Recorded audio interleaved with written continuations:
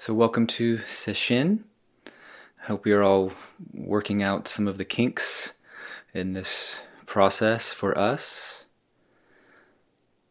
One way to appreciate what Sesshin is, a metaphor that came to mind for me, is that we co-create a laboratory. We co-create a research facility where we can directly study the degree to which our own minds are a factor in our difficulties. Directly study the degree to which our own minds are a factor in our difficulties, in our unhappiness, etc. The mischief, even the misery that they may make. And this research in our direct experience of our mind's workings, at least what we can see of it, empowers us in particular ways. We gradually make a shift, or we could say we discover new capacities, first of all, to just experience. To be with what is happening, with a diminished interest in what our mind has to say about what is happening. So just to experience. And then from that, we have the capacity to respond rather than just react. When we can be with experience and it's not fully entangled with what the mind reacts to it, then there is a space with which we can have more agency about how we respond to things.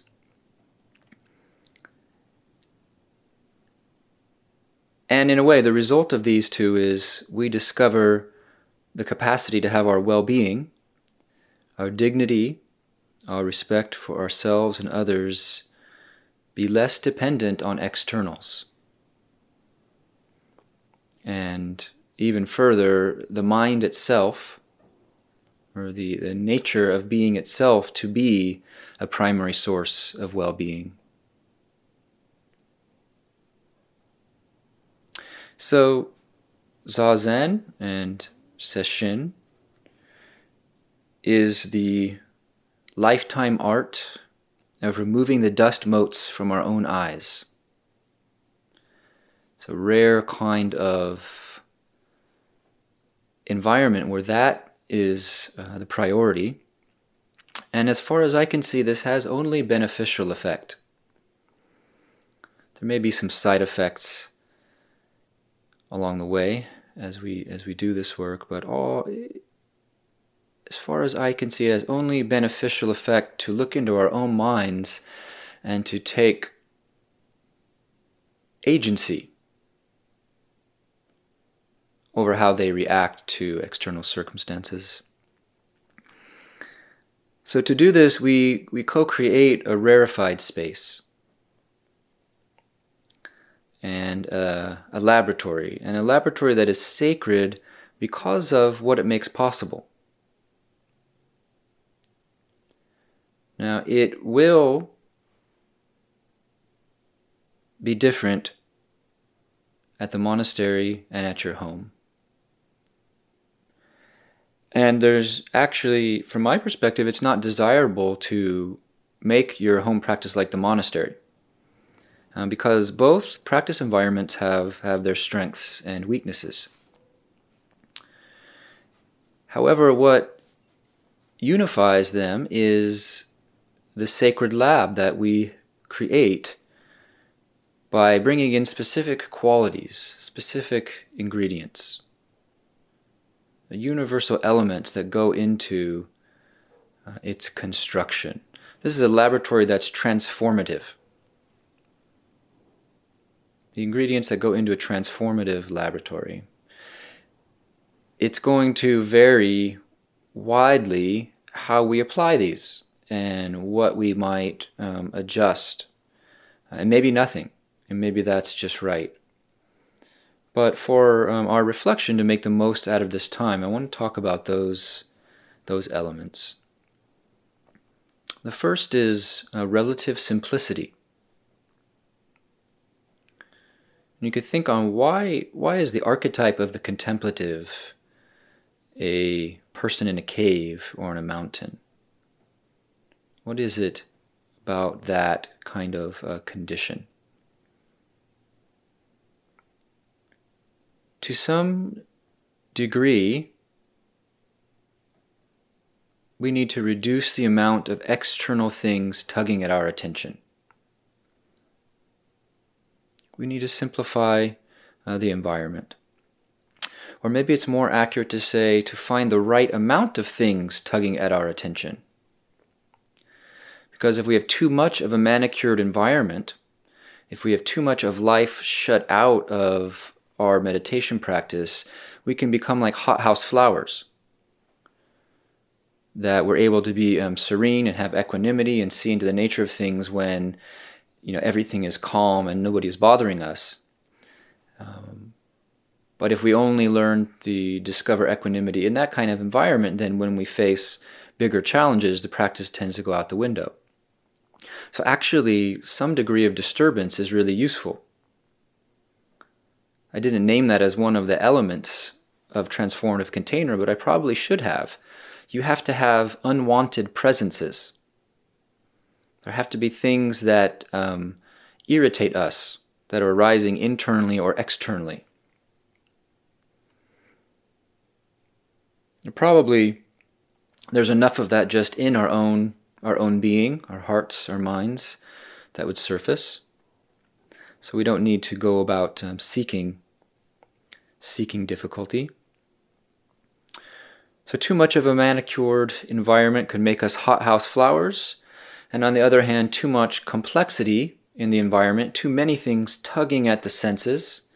This is a kind of phrase you find in different ways throughout various meditative traditions, and you might notice that you can actually feel this as a kind of event that happens, that things in the environment tug on your senses. There is a pull outward towards this or that.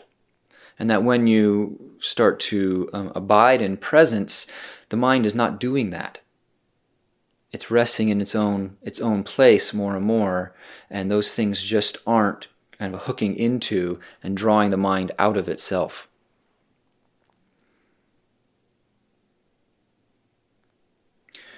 So too much complexity, and we may never settle down. Of course, we look in the old texts and we find praises of practitioners who were able to practice very deeply in the midst of challenging environments. The old metaphor of the lotus in the fire. So the lotus is the purity of mind. So a mind that's not grasping, a mind that's not caught up in identity. And the fire is basically desire and the forces of life acting on us to do this and do that, all the pressures. So, we may be such a person who the complexity of the environment does not really affect the depth of our practice, but some little tweaks could help, and they may add up. So probably already mentioned our social media fasts, or reducing that. I think the first, 10 years of session that I did, there was no such thing as a smartphone. And that was, now that's like the golden era when retreats could be so much deeper. I once, I don't know how I discovered this, but there was somebody during session who was sending Facebook messages during the breaks. And I forget how it became clear to us that they were doing that. But I just thought, well, I get that you're lonely, but that just defeats the purpose, to be at the monastery and be doing that. At home, it's less clear because some of our work and family communication is tied up in those platforms. But for our consideration, reducing social media use. Something like throwing a sheet over a bookcase or a record collection can be really useful. One of the things you may notice with the mind being hungry for sense data, that reaching out, is that sometimes the mind gets hungry for information. It gets hungry for words. It just wants to read things. I've seen people in the monastery like reading the back of cracker boxes and like going and looking at the schedule on the bulletin board 4 or 5 times every day just because they need something. They need some food. Or one version is that they sneak the chant book back to their room and read it on their breaks. So our minds need some food, and we should feed our intellects in the right amount. But these kind of things, especially if you're sitting in an environment. For example, I work with a facilitator who, behind her when I'm doing Zoom, are all these videos and books, and I keep being curious about what they are, and is that new book by James Hillman, etc. So simplify your environment. Maybe you can take down some post-it notes. Maybe you can put the project away for now.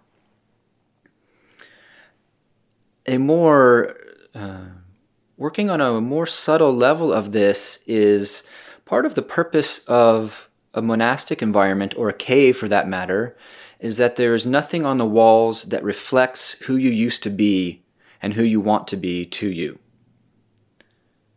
There are no kind of emblems of your personality on the wall that you reference and that kind of bring up the sense of who you've been. Apparently at Rochester Zen Center in the early days, they used to cover the mirrors. And it's interesting, we're using the mirrors, but at Rochester Zen Center, they would cover the mirrors. And we've done that at Great Vow, and what you find is, oh yeah, that is a place where identity, if the mirror is not used skillfully, is a way for me to check in with my sense of who I am, rather than disconnecting with that and letting it go.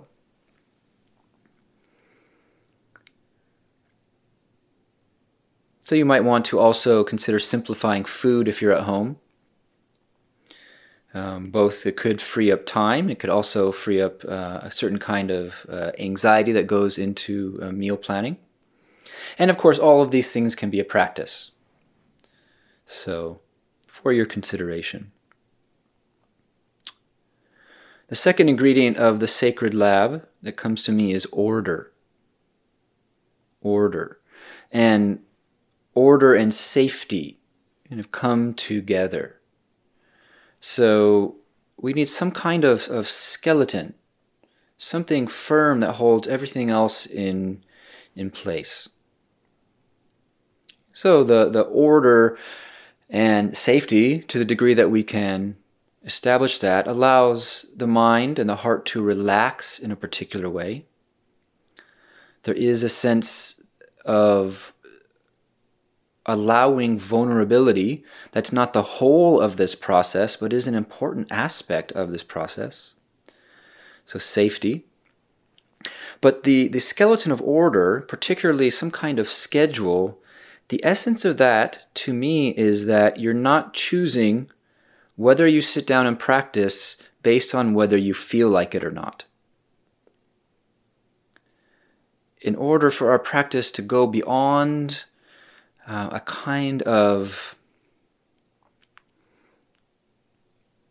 soothing balm that we apply only at times when we want to make something go away, or to take it beyond a hobby, we have to do it even when we don't feel like doing it. Okay?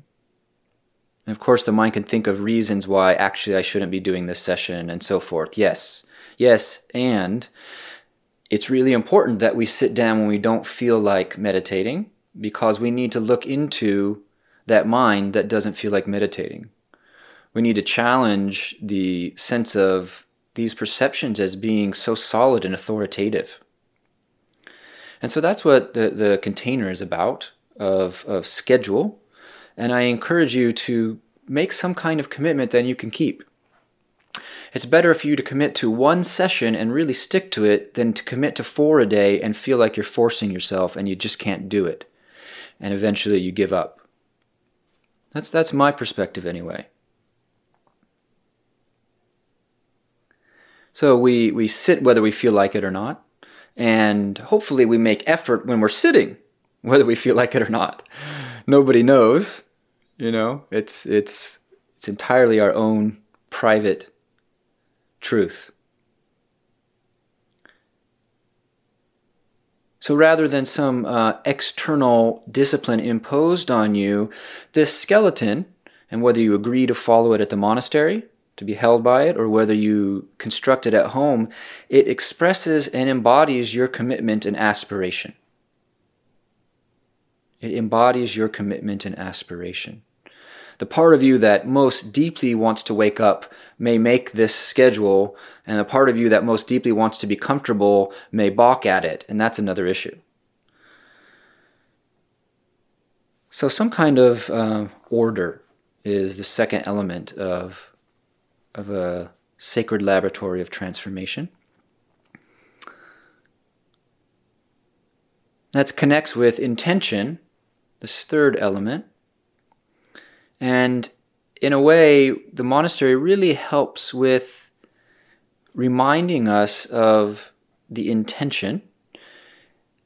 This is the intention that the lineage in general believes is the purpose of practice. And that may be a little bit different than why you're doing it sometimes. But we're reminded of what the purpose is, the intention of practice through the chants, through teachings, through the way we set up our sitting space, actually even the posture itself. You can kind of recline in your chair and do zazen, but that doesn't embody the intention of awakening like sitting in the Buddha's posture does.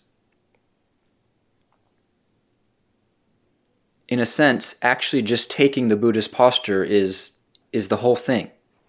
Taking it and really inhabiting it is the whole thing. That's you becoming Buddha with intention, as Dogen Zenji said. So intention.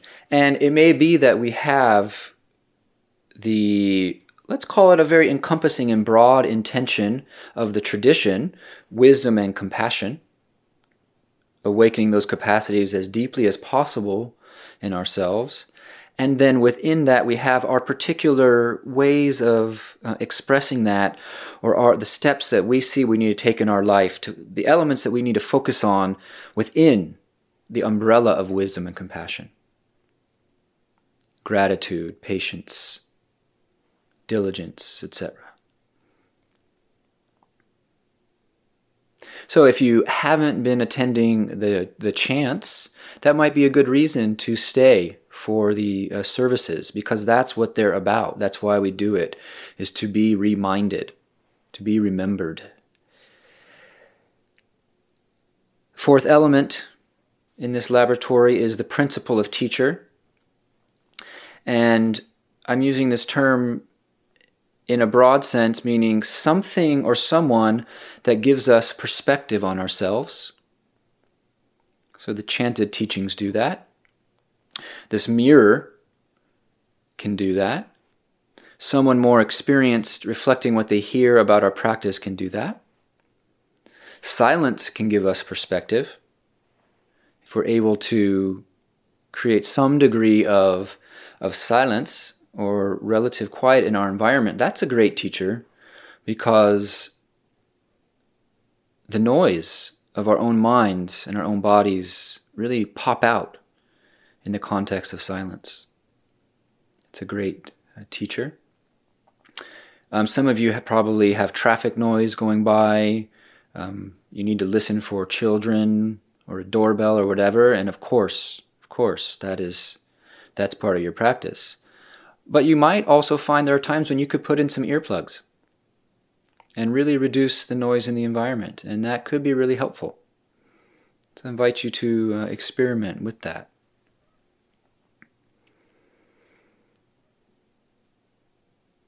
A fifth element, a little bit more subtle than the previous, is openness or positive uncertainty.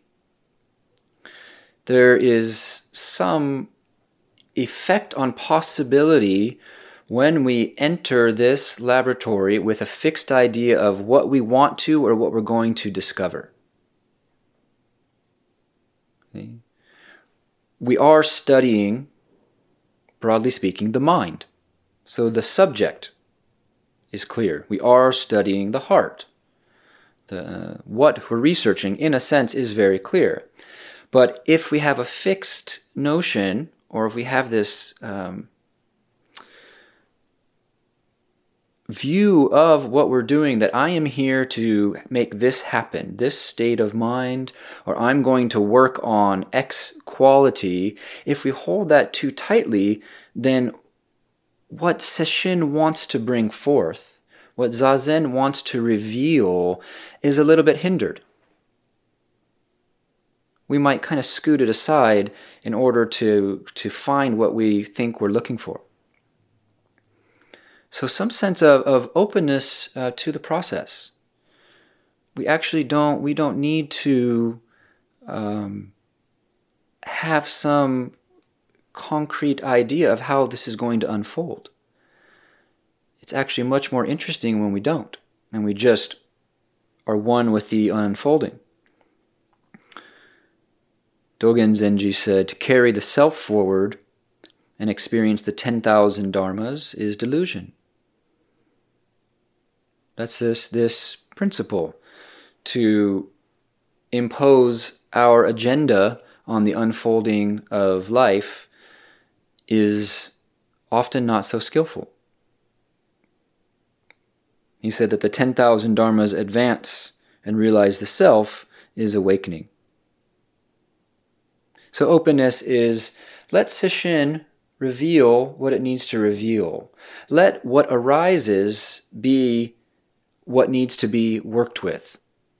You don't have to go searching in there for some kind of twisted old piece of karma, or you don't have to work on that thing that is haunting you outside of your retreat practice. What needs to be seen will come forward.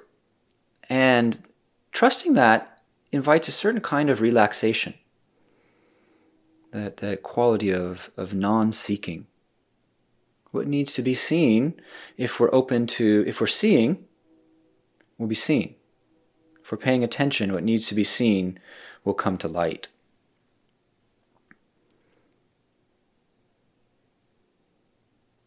So Dogen Zenji's phrase that the 10,000 dharmas advance and realize the self is enlightenment is a beautiful exposition of what we mean by mirror-like awareness.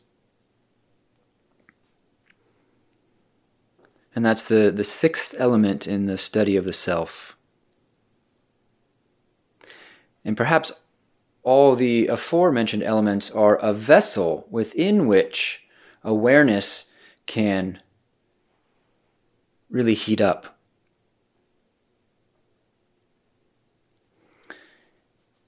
In some of the Asian languages where Buddhism is long rooted, words have developed specifically for various functions of the mind.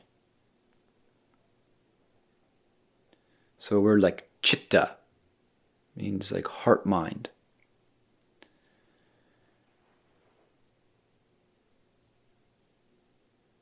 In English, we're basically doing the best we can to use the terms that we have to give expression to something. It's not like we could find the right term and then all of a sudden we would all be on the same page about what we're talking about, because words only point to an experience. So when we use the word awareness, it's important to get some sense of what do we mean by that. We don't just mean I happen to know something. We don't just mean a piece of knowledge that we have within our mind. So in this context of Zazen and Sesshin, on one hand, awareness is an indefinable mystery. An indefinable, inexhaustibly interesting mystery. And on the other hand, it's plain as day. So on the plain as day side, we're talking about paying attention. We're talking about paying attention with intention. intending to attend to the breath, to what's arising in the mind, to the body, to whatever we're intending to attend to. And this attending to attend is not intention first and then attention later. These are simultaneously. This is one gesture of being. It's one act, one effort, so to speak. We intend forth attention.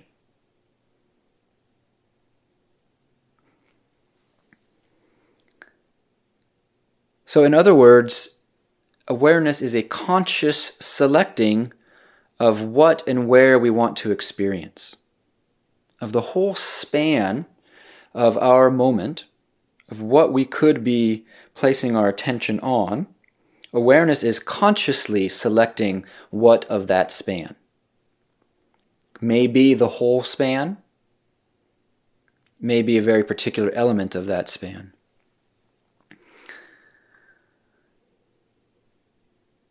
There's a sign in the monastery that is hanging in one of the hallways that says, "Be aware." Be aware. So I like to say that awareness is a mode of being. It's a mode of mind. It's an engaged capacity. It's the mode of conscious, selective attention. So you could selectively attend to the hands, the face. You could selectively attend to the whole span, as I said. But it's conscious attention because the selection is in contrast to the monkey mind. Sometimes certain kinds of meditation masquerade as awareness when they're really just hanging out with the monkey mind. That is, we just kind of watch as our mind wanders here and there. We observe as our senses are pulled in one direction or another. And yes, it's good that there is some watching, because that could be completely unconscious. But this kind of pinballing of attention is not what's meant by awareness. Awareness is firmly intended, even if that is an effortless intention. It's just intention, but it's a committed intention to one aspect of the span of awareness. Probably making this more complex than it needs to be.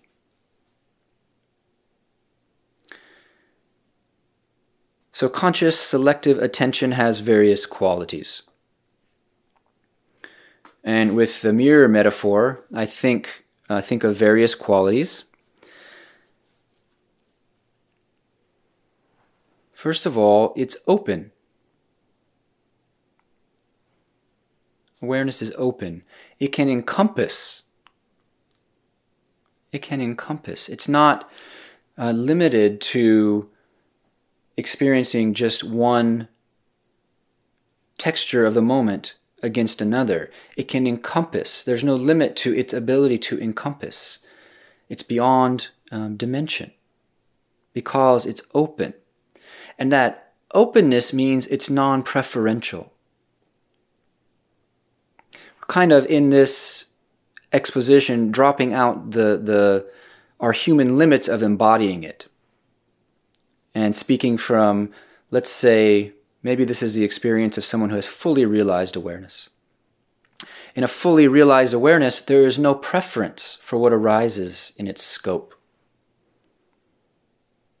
There's no preference. It doesn't mean that chocolate isn't chocolate and vanilla isn't vanilla. It doesn't mean that pain turns into pleasure. They are distinct and clear in what they are, and yet there is no preference. They are equally fielded. They are opened to equally.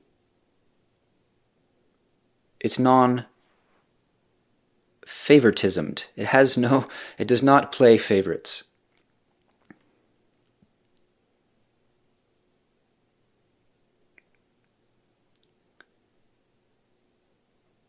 So it's non-preferential.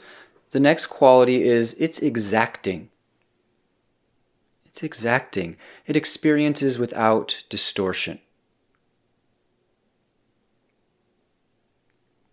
It's such an interesting thing to reflect on of how much of what we experience and take to be the way things are is actually experience filtered through our longing for things to be a particular way, filtered through our history, filtered through whatever cognitive and emotional biases we have. What does it mean that we experience things as they are?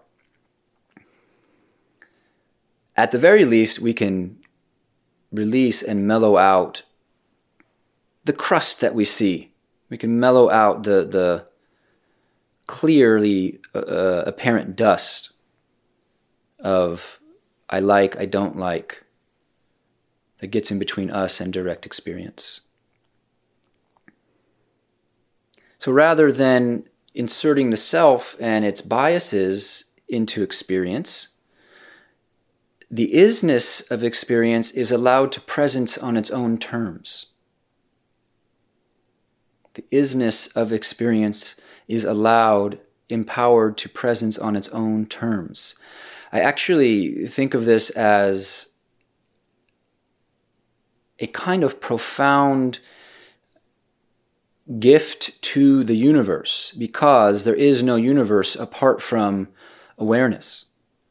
So in allowing things to bloom in their exactness, as much as we can muster that, we're allowing life to come forward and be experienced in a more deep and pure way. Not the least to mention is ourselves, allowing ourselves, our bodies, for example, the appearance of our face in the mirror, to presence on their own terms. A particular kind of beauty there that's not beauty that's versus what is not beautiful, but an absolute beauty in that isness, in that fielding of things. Sometimes we call this clarity. Sometimes we call it clarity. When this quality of awareness is operating strongly in someone, we may find it both healing and unsettling. Our ways of distorting through our preferentiality is reflected to us. Because here we are beheld by somebody and we can feel the lack of that distorting fuzz. An undistorted reflection of our reflection is reflected to us. So we both feel seen and we feel seen through. But it's healing because there's something deeply trustworthy. We begin to trust ourselves more and more when we field experience with less personal bias. Ayakema said something about you will become fearless when you completely trust yourself to not create harm. You will become fearless when you completely trust yourself to not create harm. And there's no way to stop creating harm without addressing the root of that in the mind. So this is deep work. This exacting clarity, clear mirror, it's non-reactive. Non-reactive. Non-reactive means something like there's no need to do something about what you experience. There is no need to do something about this sensation. There's no need to do something about the roommate's music that is too loud. There is no need to do something about the ache in your back. You may do something, but you have the option not to because it just is what it is. There's no need to do something with your mind. In other words, an opinion doesn't need to be formed about everything.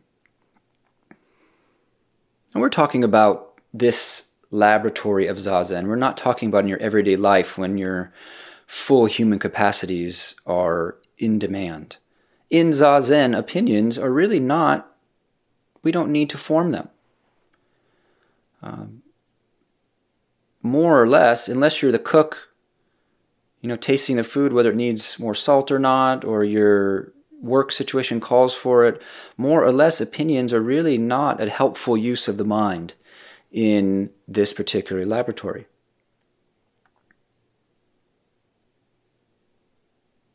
And of course, clarity knows an opinion as just an opinion.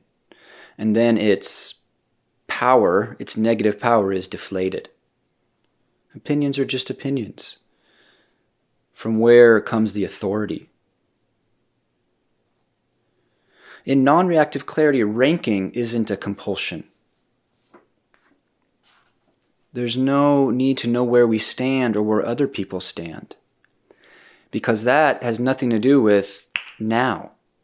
That's always about past and future ranking. Who I am versus who they are, and who I'll be versus who they were. But ranking is irrelevant in this quality of presence. Meaning is not a lens through which experience needs to be viewed. We can relax the part of the mind that is busy trying to make meaning. I don't dismiss or undervalue the meaning-making imperative of human beings. But in Zazen, we can go beyond meaning and meaninglessness. Meaninglessness is an attitude that's taken on life that we can leave behind. Meaning is a desire that we don't have to fulfill on the cushion. Isness has no hunger for meaning.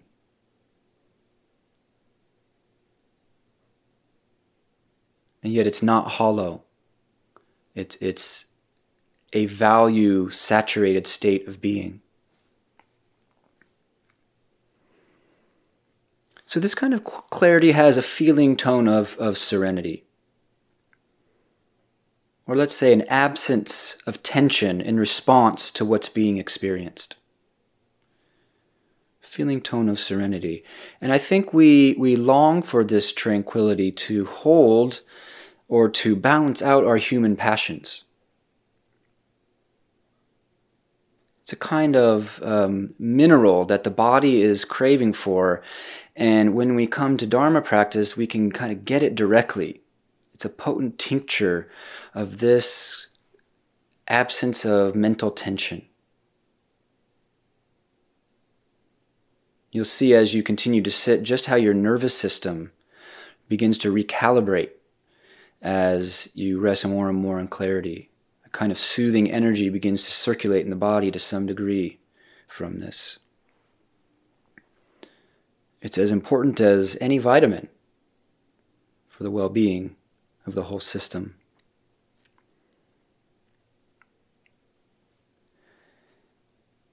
So this open and non-preferential clarity is empty. It's empty. What does that mean? It's not a thing that relates to other things. So we already know that we're not saying there's some metaphysical essence in there called awareness. That I'm going to move everything away and I'm going to discover that and kind of hit the jackpot. Awareness has no form, no identity, no substance apart from taking form. It's an activity, it's a process. Because all is experience. All things are activity, are process.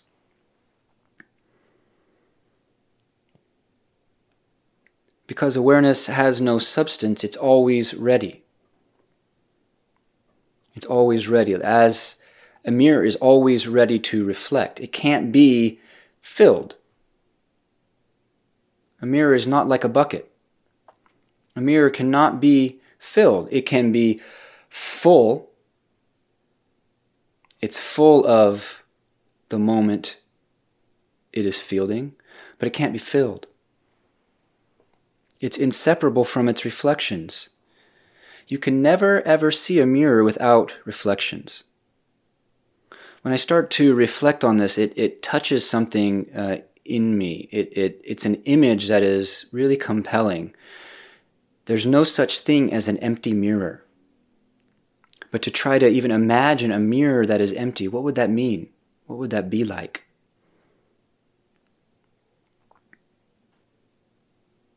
An empty mirror is a full mirror. Awareness is whatever we're experiencing. It's not a joining of one thing with another.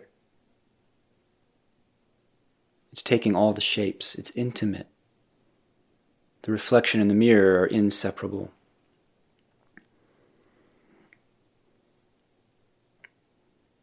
So in the Precious Mirror Samadhi, it says, its use removes all suffering. And the use of it will get more and more subtle for us the more we familiarize ourselves with the practice.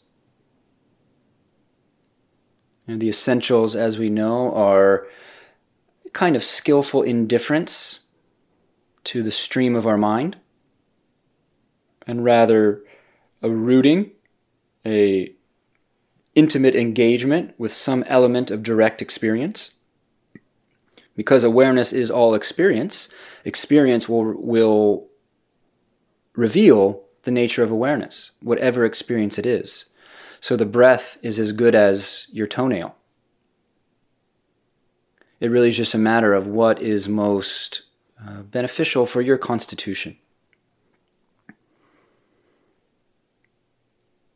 So Precious Mirror Samadhi, its use removes all suffering. So an aspiration that orients us towards this quality of liberation is to be as much as possible a pristine fielding. Fielding direct experience unfiltered by the mind's words. And that doesn't mean you have to wipe them off, but rather to completely foreground the object of your attention. So if it's your face in the mirror, to foreground the face, to let that be within what your attention is gathered. If it's the breath, foreground the breath, foreground sound, whatever it is.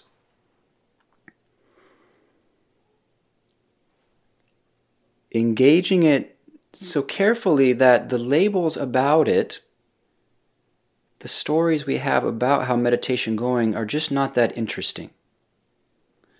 Because the living texture of our life just becomes more compelling.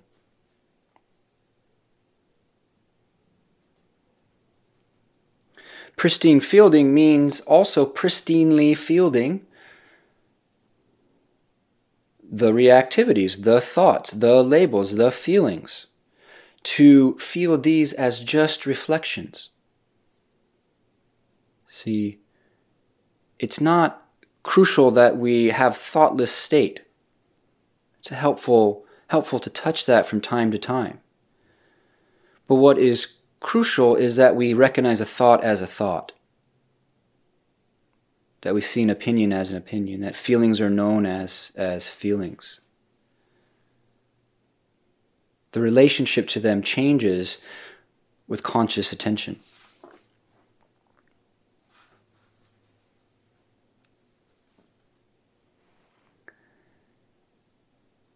So in this settling phase of retreat,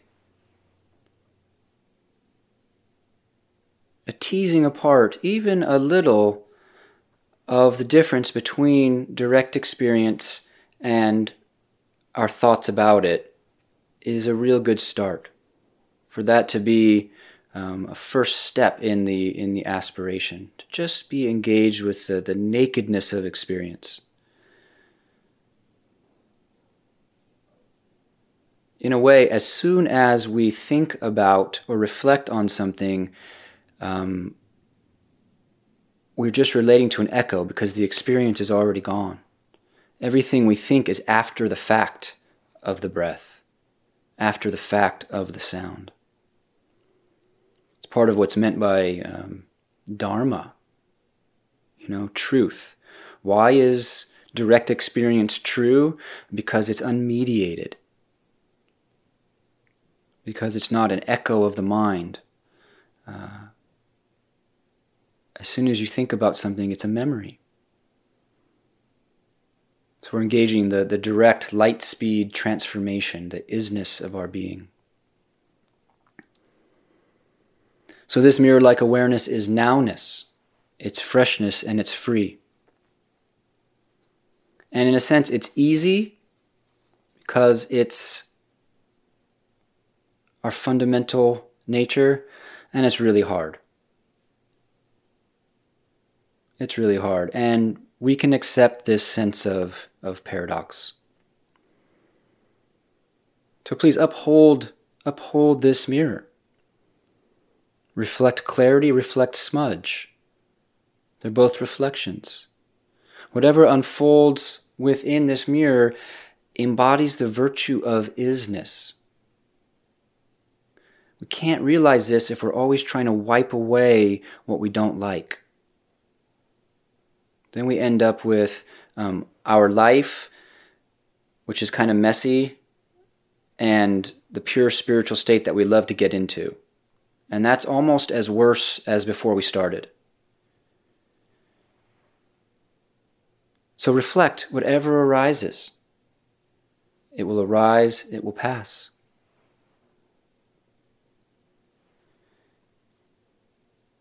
Close with a poem by Runkai. This is one of the nuns at the Tokaji nunnery that Kisei was sharing with us. She said, "Various the reflections, yet the surface is unscarred. From the beginning, unclouded, pure mirror." Thank you.